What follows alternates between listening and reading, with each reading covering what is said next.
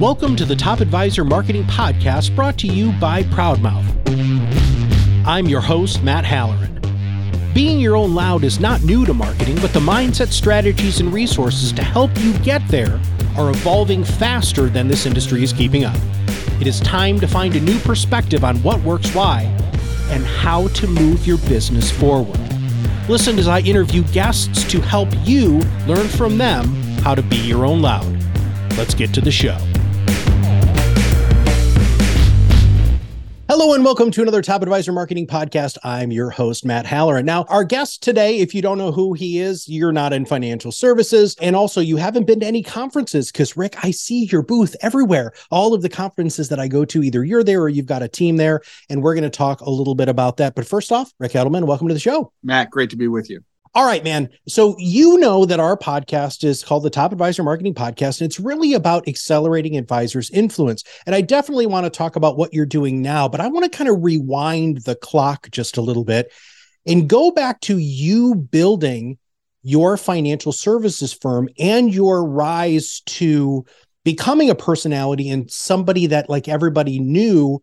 Can you give us just like a little brief history on maybe some of the good steps that you made? I don't want to talk about the mistakes. I want to talk about the things that you said, oh man, I did that right, and it yielded this. I'm glad we're talking about what I did right, because there's a much longer list of what I did wrong. And that's part of the journey, isn't it? You learn so much more from your failures. The key is just to keep on trying. What it comes down to is that I recognized early on, really out of necessity, that I had no choice but to make sure that people knew who I was, because I was 28 years old. My wife and I started our financial planning practice very young in a town where neither of us grew up, neither of us went to college, neither of us had any family or friends. We were living in that town for a couple of years outside the DC market, and nobody knew us. We had no social network, of course, the days before the internet. And so how do I persuade people literally twice my age who've never heard of me to be willing to give me all their life savings? So that old adage, it's not what you know, but who you know, that old adage is dead wrong. That's not it at all. It's not what you know, it's who knows you. And so what I began to realize is that I needed to get myself in front of people in a way that allowed me to convey my knowledge and credibility, to give them the confidence that I knew what I was talking about, even though I was a young 28 years old. And the way to do that, I knew, was through mass media, because that's my degree. My degree is in communications, marketing, advertising, journalism, public relations. And, I never went to business school, which in hindsight was a tremendous value add, because I wasn't brainwashed by all of those folks. And in journalism and communication school, they teach you two things. Number one, how to ask smart questions and how to explain the answers in plain English that will captivate an audience. People tend to not realize that the New York Times is written at the 6th grade level. And so you need to keep it very basic, very clear, very easy to comprehend. And that's been something I've always been really good at, thanks in part to my training at Rowan University. And so I realized that mass media was the way to go, to be a broadcaster. And we began by doing seminars. This is back in the era when nobody was doing seminars. I was one of the pioneers in that field.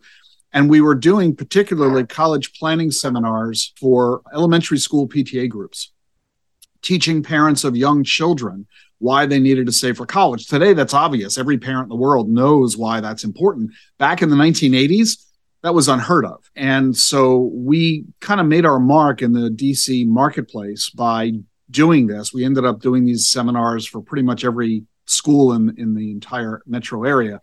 That got the attention of WMAL radio, which was my goal, was to get invited to be interviewed. And that interview went so well, they kept inviting me back, and eventually offered me my own show. And I ended up hosting radio for 32 years, became the longest running national radio show in the country. I was named one of the top 100 most important radio talk show hosts. And that led to television, that led to my writing books, and that led, ultimately being on everywhere from CNBC, CNN, CBS to Oprah. You need to have something to say. You need to have a platform on which to say it. and you need to be able to communicate effectively for the audience that you're talking to, which may vary from time to time. I talk differently in front of advisors than I do to consumers or 18-year-olds watching Oprah. It really does matter where you are, who you are in front of, to guide your message so it makes sense to the audience. But that's basically the key, is to communicate effectively. So we have something called the influence continuum, moving people from skeptics to fans, and you have fans and have had fans for years.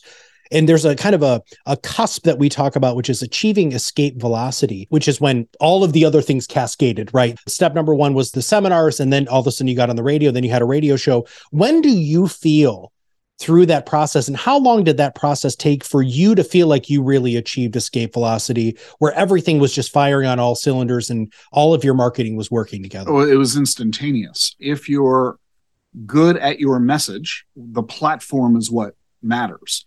And it's a different environment today in social media. There are now, let me back up. When I did radio, I was probably the first financial planner to host a radio show. Prior to me, there was Louis Rukeyser and Money Magazine. There were people like Bob Brinker and a couple of others, but they were stock jockeys. They weren't financial planners talking about all the subjects we talk about.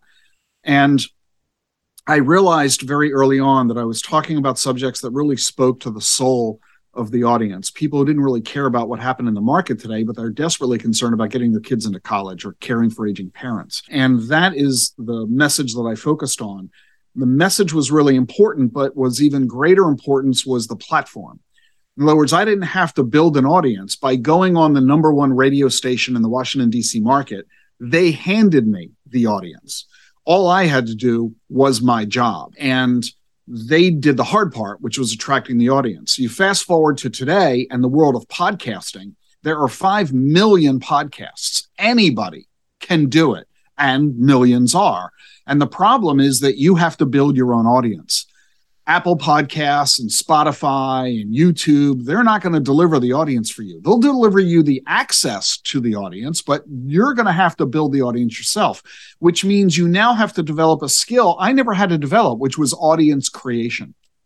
I had to focus on audience retention, which is very different than audience creation. And so it's much more challenging today to build that audience, which is why most folks fail. They have really nobody listening to them because they aren't saying anything unique. They aren't saying it in an effective way, and they aren't promoting the fact that they're doing both of the above in a good way. And so advisors need to recognize that the skills you have, the knowledge you have that makes you a good advisor have nothing to do with the skills you need to be a good broadcaster or podcaster. It's a totally different skill set. Most don't have any training or experience in that field.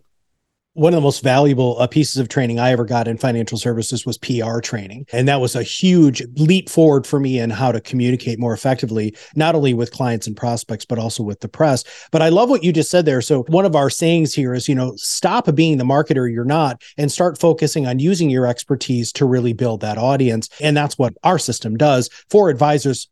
It makes a lot of sense. Total sense, Matt. And in fact, people used to ask me about my marketing strategy. And my attitude was, I'm not a marketer. I have never engaged in marketing in my entire 37 career.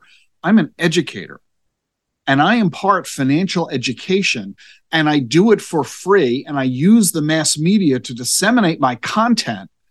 And if somebody hearing or being exposed to that is intrigued by it and decides that they want to reach out to me, then wonderful. I'll make it easy for you to do that by letting you know my phone number, my website, and my mailing address.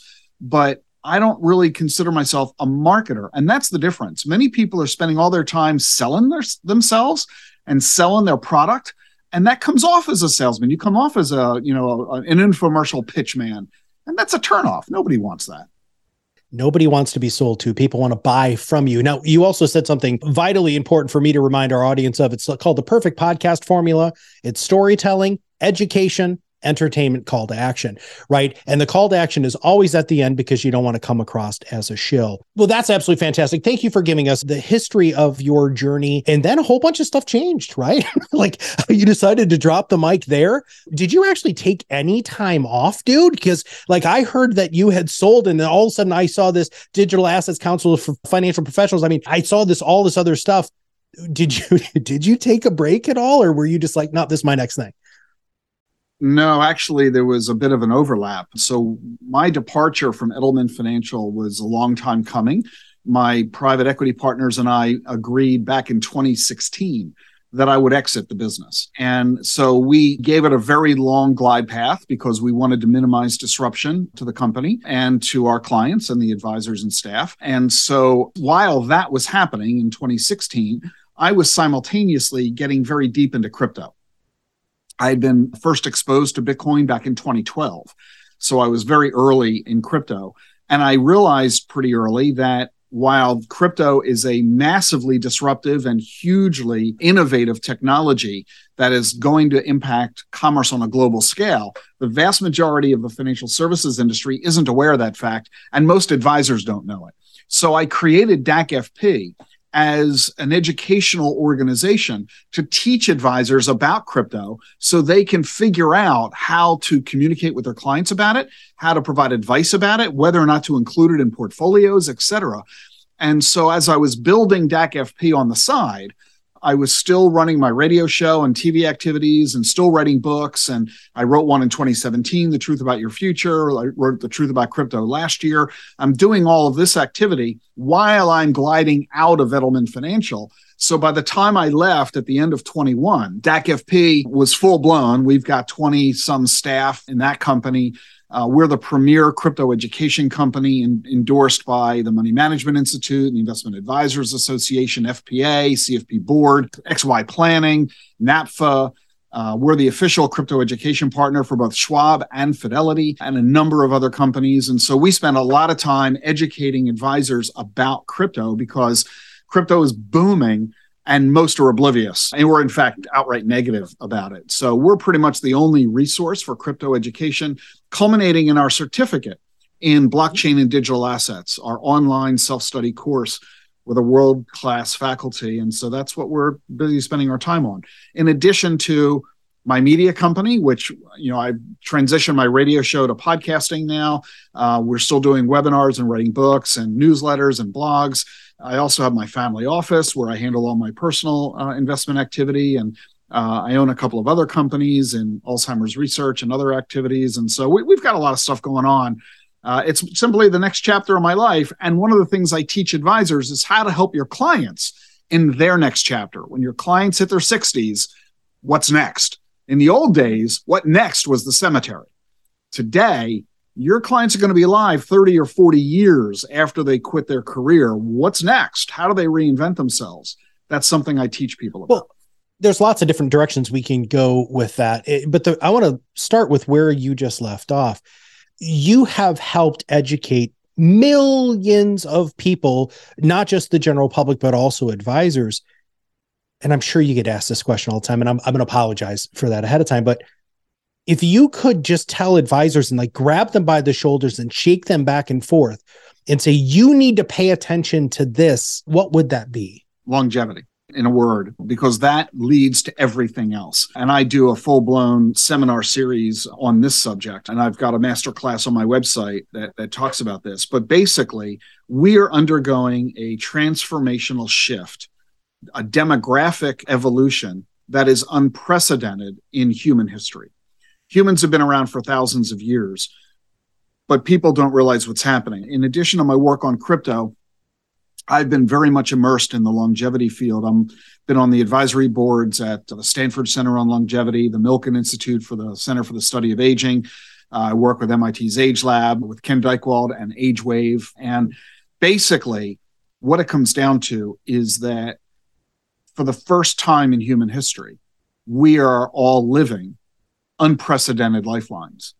People don't realize that in 1900, life expectancy was 47, that the average age of the colonists during the American Revolution was 23.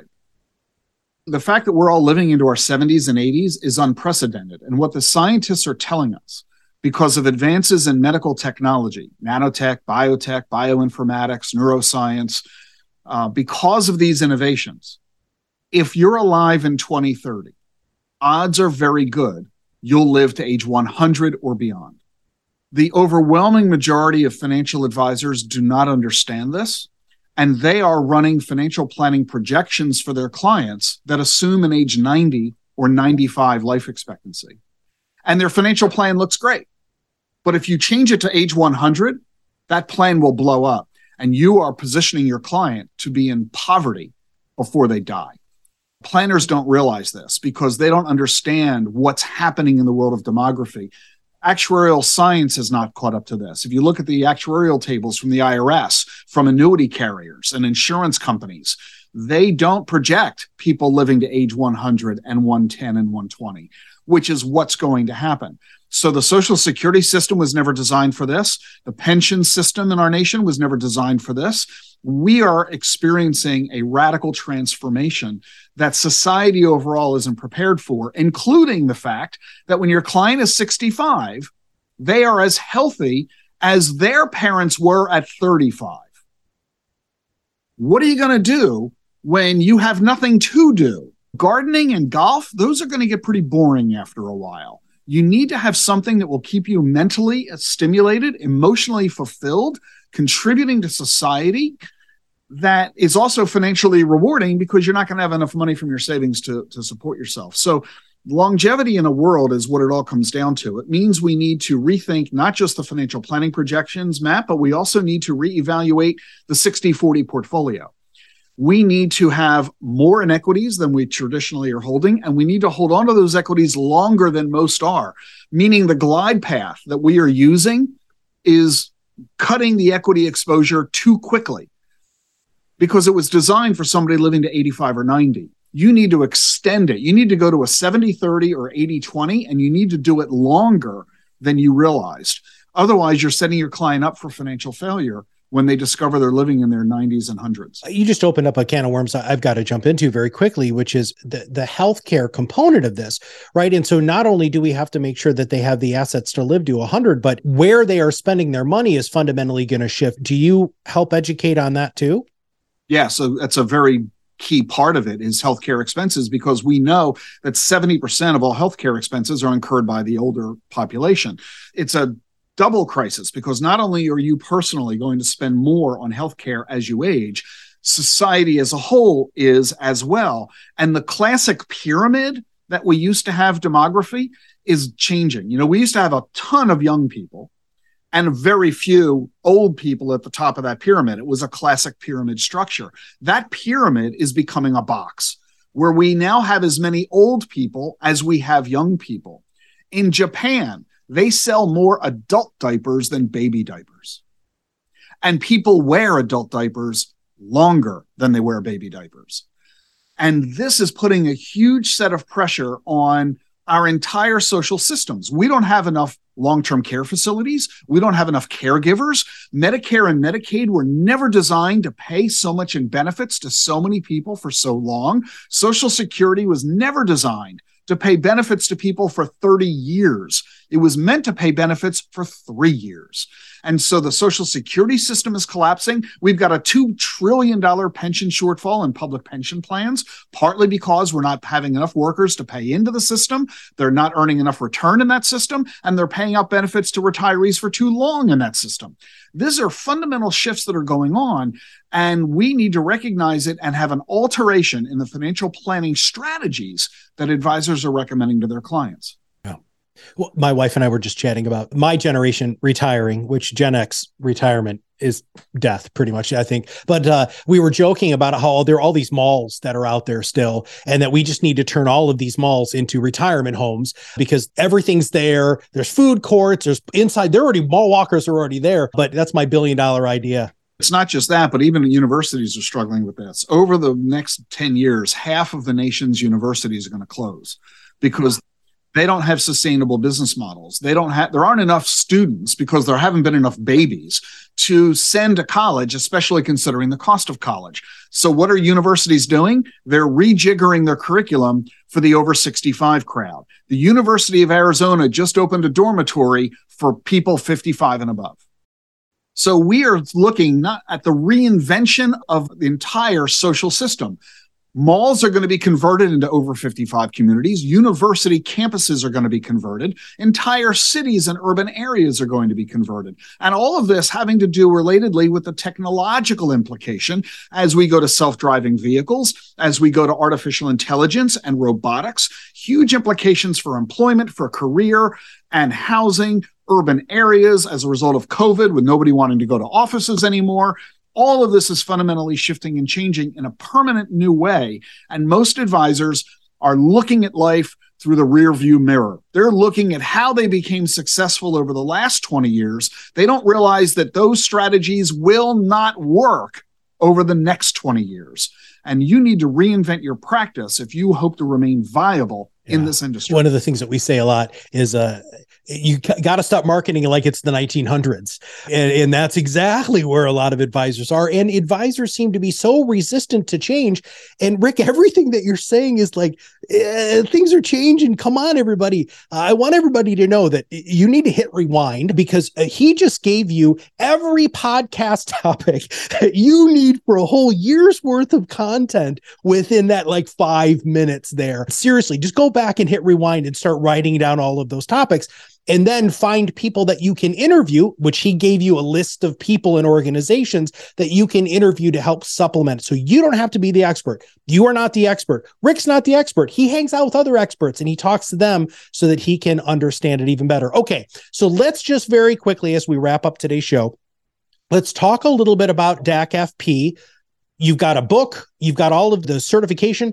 There are still a lot of advisors, and I've heard them say this because your booth, by the way, it was right down from our booth at Ascent, and people would walk by and they would just like, I saw them, they're like shaking their heads. And I'm thinking to myself, are you kidding me? Do you think Rick Edelman would have done all of this stuff if it wasn't something that was vitally important? What do you need to say to our audience to literally slap them around a little bit and make them realize that digital currency, digital assets are here to stay, and it's something they've got to pay attention to? Yeah, it's really fascinating to me, Matt, how emotional this subject is. People have such strong viewpoints about crypto, and I'm like, it's just another asset class. What's the big deal? I mean, why do you think liking it has any relevance? If you believe in portfolio diversification, you already own assets in your client portfolios that you hate. You do it because that's what portfolio diversification is. Liking it, in fact, even sometimes understanding it, has nothing to do with it. You do it because that's what modern portfolio theory is, the efficient frontier. We get it. This is what we do as advisors in portfolio management. So we do need to recognize that this is a new and innovative emerging technology that is disrupting the world of money. Bitcoin, at the end of the day, is simply software. That's all it is. It's a payments technology. It's the newest. Along came credit cards and debit cards, and then PayPal and Zelle and Venmo. They're just payment technologies. They allow you to move money quickly and easily using the internet. Bitcoin is the latest type of payments technology, and it's superior to all of the others. It's faster, it's safer, it's cheaper. It allows for greater inclusion and transparency. And this is why industries around the world are grabbing on to blockchain technology, because it allows them to operate their businesses better than ever. This is Internet 3.0, and this is transformative for society. And this is why every central bank in the world is developing the technology to launch their own version of digital currency. Our Fed's going to do it by the end of the decade. It's projected by the end of this decade, every bank will have its own digital dollar, digital yen, digital euro, etc. China's already got one. Sweden's launching theirs next year. Nigeria's got one. The Bahamas has one. It's going on and on and on. So you can't ignore it anymore. Liking it has nothing to do with it. And here's what's interesting. The people who tend to hate it are the people who tend to know the least about it. So we simply teach people what this is. What is Bitcoin? What is blockchain? What is Ethereum? What are NFTs? What's the metaverse? How does this work? Why does it matter? What does it mean for clients and their careers and their portfolios? Well, how do you deal with crypto regulation, taxation, and compliance? All we do is teach people what this stuff is. I'm not recommending you buy it. I'm not telling you to hold it. I'm simply telling you that you have clients who already own it. 22% of US adults already own Bitcoin. That means 1 out of 5 of your clients, and I'm willing to bet the number is even higher than that. You don't know they own it. They don't want to tell you, just like you've got teenagers drinking beer. They don't want you to know, but they're doing it. And so you need to be able to help your client with crypto taxation and record keeping because they're lousy at it, just like they are with stocks and ETFs. So it's just a matter of education. And once you get that education, you'll discover that you can increase the quality of the services you provide to your clients. That'll help you win clients, win referrals, capture more assets under management, build your business. And isn't that what it's all about? That's what it's all about. All right. My favorite question is this. What should I have asked you that I didn't? What would I have done different in the operation of my business over the past 40 years? Take it away. I think I was too slow in hindsight in many of the growth strategies I engaged in. I wish that I had moved faster than I did, which some people find that answer kind of startling because I was the fastest growing RIA in the industry and built the largest still in the industry with 300 billion in assets and 1.4 million clients. But I feel that I moved too slowly in hindsight. So I would encourage all advisors, move faster. All right. I'm sure that there's going to be people who want to reach out to you. What is the best way to find out about DACFP, about everything that you're offering? Where should they go? Go to DACFP.com, DACFP.com. You can also listen to my daily podcast, The Truth About Your Future with Rick Edelman, which you can access at DACFP.com. You can also access it wherever you get your podcasts. And it's a short 5-10 minute podcast every day, Fridays long form. But it's a quick, easy take on what matters today for advisors: longevity, retirement security, exponential technologies, blockchain and Bitcoin and crypto, and most importantly, health and wellness. These are the areas we are of greatest impact to our clients. And I teach advisors all about this every day in a short daily podcast. Dude, thank you. That was so much fun. I learned so much. I know our audience is going to absolutely love it. Guys, content out the wazoo here. You are always asking me, Matt, what am I going to talk about on my show? What am I going to talk about from a content perspective? Rick just gave you freaking gold for the last 27 minutes. Rick Edelman, thank you very much for being on the show. My pleasure, Matt. All right, everybody. Just very quickly, if you want to learn how you can accelerate your influence, the PodRocket Academy is free. Go ahead and join. Rick just said he wished he did it faster. We are influence accelerators. That's all we do all day long. And we can help you get to where you want to go faster because it's all about what you say, where you say it, how you say it, and most importantly, making sure that you are unapologetically yourself, because that's actually what people want. They want you. They don't want to know what you know until they know that you care. So for Rick and all of us here at Proudmouth, this is Matt Halloran, and we'll see you on the other side of the mic very soon. Thanks for listening to the Top Advisor Marketing Podcast, brought to you by Proudmouth. If you want to know more about how you can be your own loud, visit us at proudmouth.com and sign up for the PodRocket Academy. Through courses and office hours led by professional podcast producers and digital marketers, you will learn everything you need to know to become the trusted subject matter expert you were meant to be.